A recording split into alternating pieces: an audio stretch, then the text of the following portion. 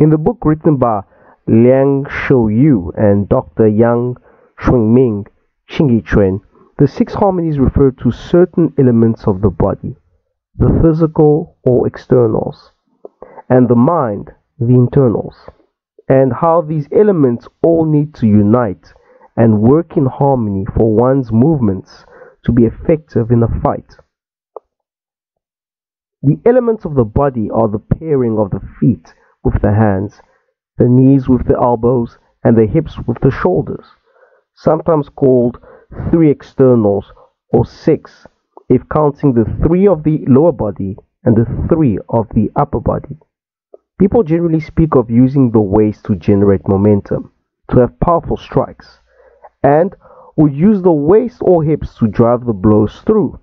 Nonetheless, what generates even more power is when the momentum is generated from the feet, and then the feet drive the hips and waist, with the motion ending out of the hands.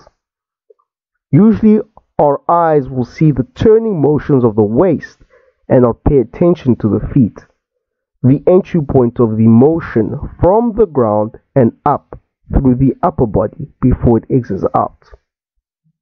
The mind, or the internal aspect, is the unity of the emotions with what is translated at times as the wisdom mind or intent, the mental force. And as the emotions calm down, then the mind, emotions, intent, and all can then sink to the ground, allowing the release of tension downward and the already acting forces of the body to work in unison. This is done by not tensing the tendons, ligaments, and sinews. You do not fight gravity when you do this. From the sinking mentioned above, the upward force from the ground is generated. Now this is from a physical point of view, the external. Now what manifests this is the internal, referring to the mind.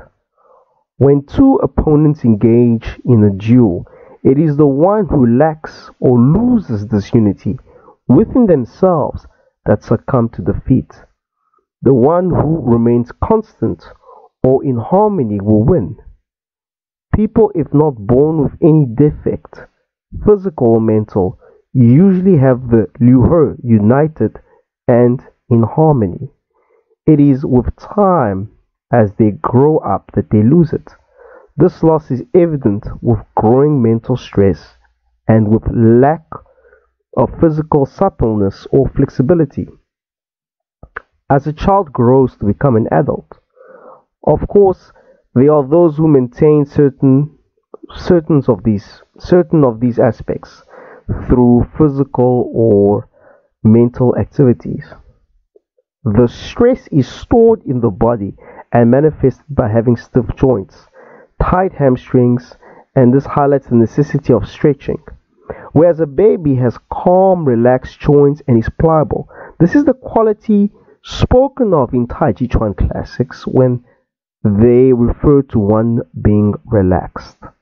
On a mental level, it is through the settling down and calming of the emotions of the mind that the intent, the mental force, can gradually gain control of the body and thus unite the body and the mind.